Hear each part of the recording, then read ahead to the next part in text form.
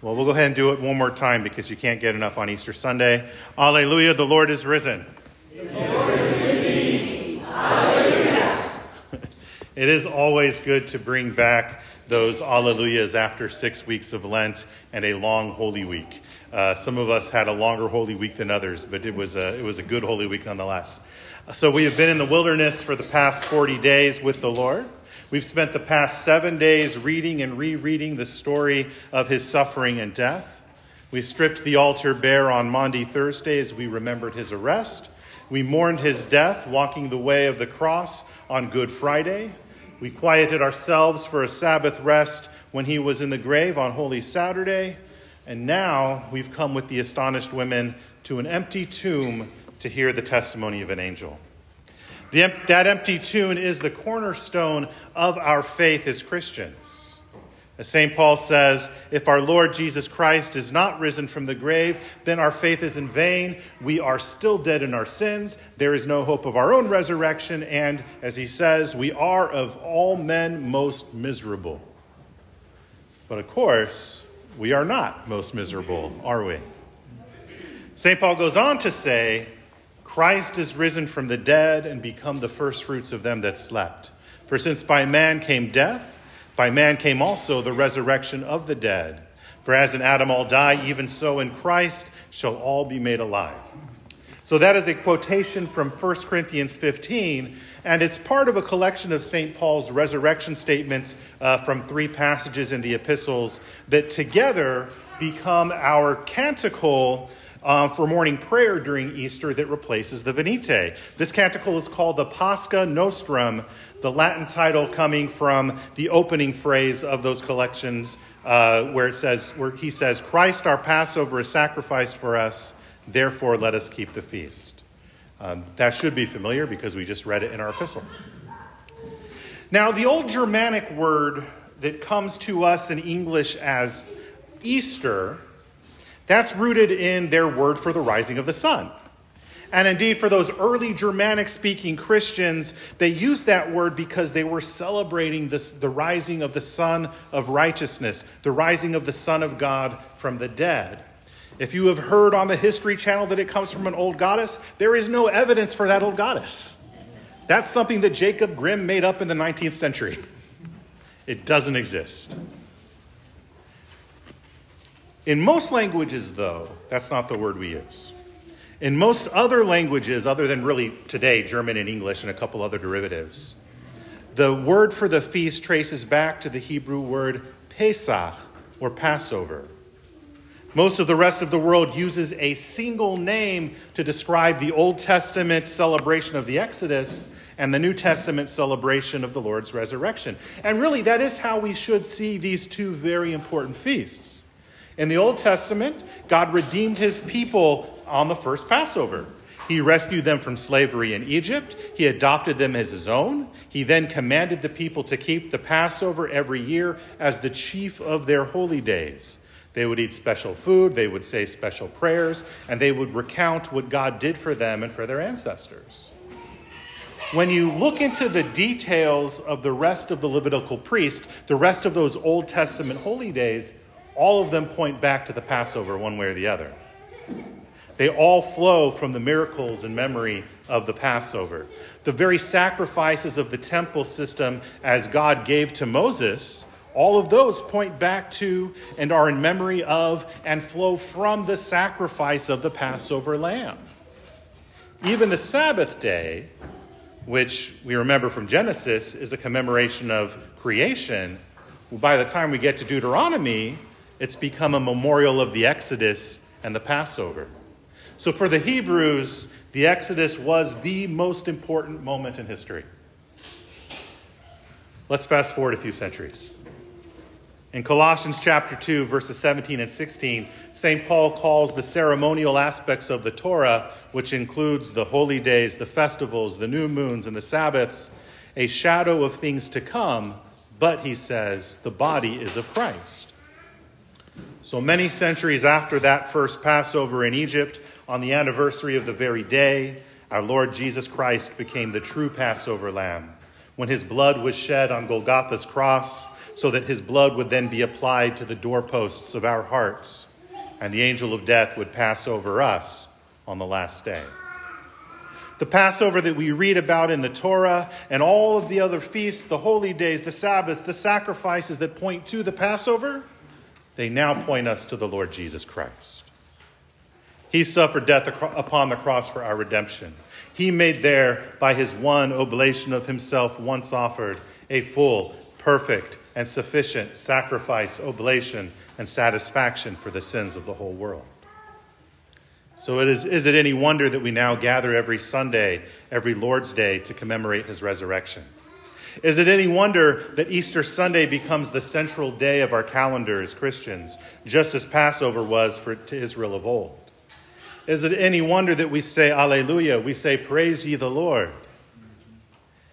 Indeed, this new Passover, the Pascha of our canticle, it's now the most important moment in history. And so we see in our gospel, we see a band of women coming to the empty tomb. St. Mark identifies them as Mary Magdalene, Mary the mother of James and Joseph, and Salome. And at the end of the previous chapter, he says that they were also at the cross. St. John tells us in his account that the Blessed Virgin Mary also was at the cross, but John identifies the other Mary as her sister and the wife of a fellow named Clopas, rather than the mother of the younger James and Joseph. Well, what this tells us is that while the apostles, with the exception of John, had fled in terror, the holy women, as tradition calls them, remained faithful to the Lord. Other than Mary Magdalene, who was one of the Lord's closest friends, the holy women were all part of Jesus' family. Church history tells us that Salome, who was also the mother of James the Greater and of John, that she was the natural sister of the Blessed Virgin Mary. The other Mary, the mother of James the Less and Joseph, was her sister-in-law, most likely, the wife of Joseph's brother Alphaeus or Clopas or Cleopas. Our own regional archdeacon is named after St. Joseph's brother. Father Cleo is Father Cleopas, actually. While the Gospels do not address the absence of the Blessed Virgin Mary from the tomb, they just don't talk about it one way or the other, it is absolutely beautiful that the other holy women take it upon themselves to anoint Jesus' body now that the Sabbath is over. Despite the danger from the Roman guards, despite the danger from the Jewish authorities, despite that big old stone that they didn't know what they were going to do about, the holy women remained devoted to the Lord. And for that devotion, they become the first witnesses to the resurrection. They meet an angel who tells them to bear witness to the empty tomb by finding Peter and the other apostles. Now, later on in the chapter, in the passage that immediately follows, Mary Magdalene, she lingers a little bit, and she even meets the risen Lord himself. So as the first eyewitness to the risen Lord, Thomas Aquinas calls her the apostle to the apostles. Now, that does not mean, of course, that she was one of the 12, that all of a sudden now the 12 were 13, and one of them was a woman. That's not how that goes. It doesn't mean that she's one whom our bishops trace their success back to. It doesn't work that way. But we do see a unique role as the one who was sent to the sent ones. That's what apostle means, those who were sent. Considering how in those days in the ancient world, especially that part of the ancient world, the testimony of women was not considered credible, the Gospel's description of the role of the holy women in the story of the first Easter, that's pretty amazing. As usual, the Lord Jesus turns expectations upside down. The scriptures are fond of these ironic reversals where the younger surpasses the elder, where the barren give birth, where the first becomes last, the last become first, where God uses the foolish to put the wise to shame. And so the angel tells the holy women to go and to tell. Tell the disciples and Peter that the Lord will meet them. Tell the disciples and Peter that Jesus keeps his word. And really, when we look back, hadn't he been talking about his death and resurrection on and off for the last 3 years? Yet the disciples, like so many of us, were blind and deaf. They saw what they wanted to see. They heard what they wanted to hear. But Jesus appears to them nonetheless. He makes them breakfast. He breaks bread with them. He explains the scriptures to them. He lets Thomas touch his wounds, and everything changes. Now the apostles, the disciples, have the same courage as those holy women. Now they go and tell others. Now they truly become fishers of men, spreading the gospel to all the world. Now we're going to need to read the gospel passages for Easter Monday, for Easter Tuesday, and for the octave of Easter to get the rest of that story. But it's because of the rest of that story that you and I are here today. It's because of the rest of that story that God's law, as was promised, finally goes out from Jerusalem. And the pagans, the Gentiles, were brought into God's family. It's because of that story that we believe in things like the inherent dignity of every human life.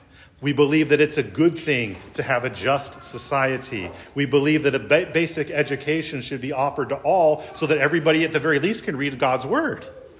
We believe that we should treat others as we would like to be treated, that we should love our neighbors as ourselves. The pagans did not believe those things. You can't have those things if the gospel hadn't gotten there first. Now, we Christians have not always been model disciples of the Lord. We've made many, many, many mistakes over the centuries. Nevertheless, the spread of Christianity has been the single greatest force for positive societal change in history. So why is that? Well, it's because the Lord Jesus, by the gift of the Holy Spirit, he changes men's hearts. He makes us new creatures. He gives us new birth. He opens the eyes of our hearts just as he did for Peter and the apostles. This is why in our epistle, we're told to chase sin out of our lives and our hearts. St. Paul wrote, "Know ye not that a little leaven leaveneth the whole lump? Purge out therefore the old leaven, that ye may be a new lump, as ye are unleavened." Again, we have here Passover language. In the Old Testament, Passover was the feast of unleavened bread because the Israelites had to leave Egypt in such a hurry that there was no time for the starter dough to be added to the rest of the bread. We've got a couple of folks that make sourdough. Think about it like that if you've ever done that. But they didn't have time to do that. So the bread eaten at Passover, it's simple flour mixed with water and baked. There's no leaven. And per the law of Moses, the Israelites were to remove all the leaven from their homes for the week-long feast of Passover. Now, I have quite a few Jewish friends and family. For many years, I kept the Mosaic Passover back in the day for much of my teens and 20s. And I can attest that calling Passover, or calling the Feast of the Unleavened Bread an actual feast, it feels like a stretch by the end of the week.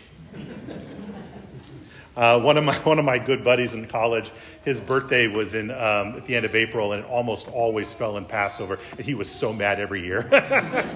those Passover-friendly cakes, they don't cut it. But there's a moral illustration to this Mosaic custom. Leaven becomes in the Bible a symbol for sin.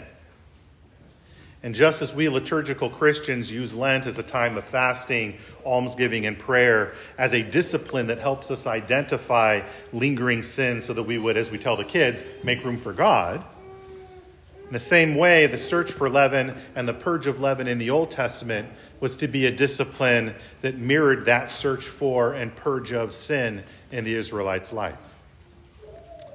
So in our epistle, St. Paul uses this same metaphor for our lives in the New Covenant. Yet just as the Old Testament Pesach is a type and shadow that ultimately points to a new and better Pascha in the New Covenant, so too did the Old Testament purge of leaven speak of a new and better purging of sin. In the Old Covenant, the Messiah had not yet come. God the Son had not taken on human flesh and become one of us. The Holy Ghost had not yet fallen upon God's people and been given to the entirety of the people, but rather he only came on some people at some times, and usually only temporarily. In other words, the Old Testament saints did not have the same internal change that comes from the indwelling of God's Spirit in the same way that we do in the New Covenant era. So St. Paul, his admonition to purge the old leaven, it's followed by the opening verses of our Easter canticle. For even Christ our Passover is sacrificed for us.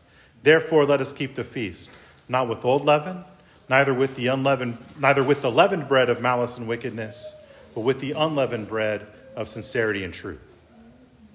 Since the Lord Jesus has become our Passover lamb, since he's redeemed us by his blood, since he is risen from the dead, since the tomb is empty, since the Holy Ghost has been poured out upon us, we can indeed keep the feast. Like the Marys and Salome, we've become part of Jesus' family. We've been adopted, the scripture says, as his brethren. Like the Marys and Salome, we can remain faithful to our Lord no matter what.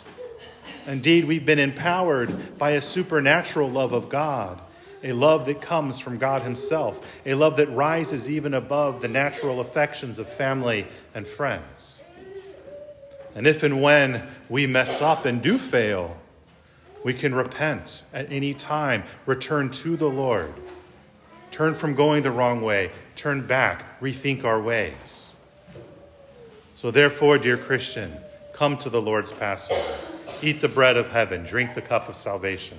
For Christ our Passover has been sacrificed for us. Therefore, let us keep the feast. Alleluia. In the name of the Father, and of the Son, and of the Holy Ghost. Amen.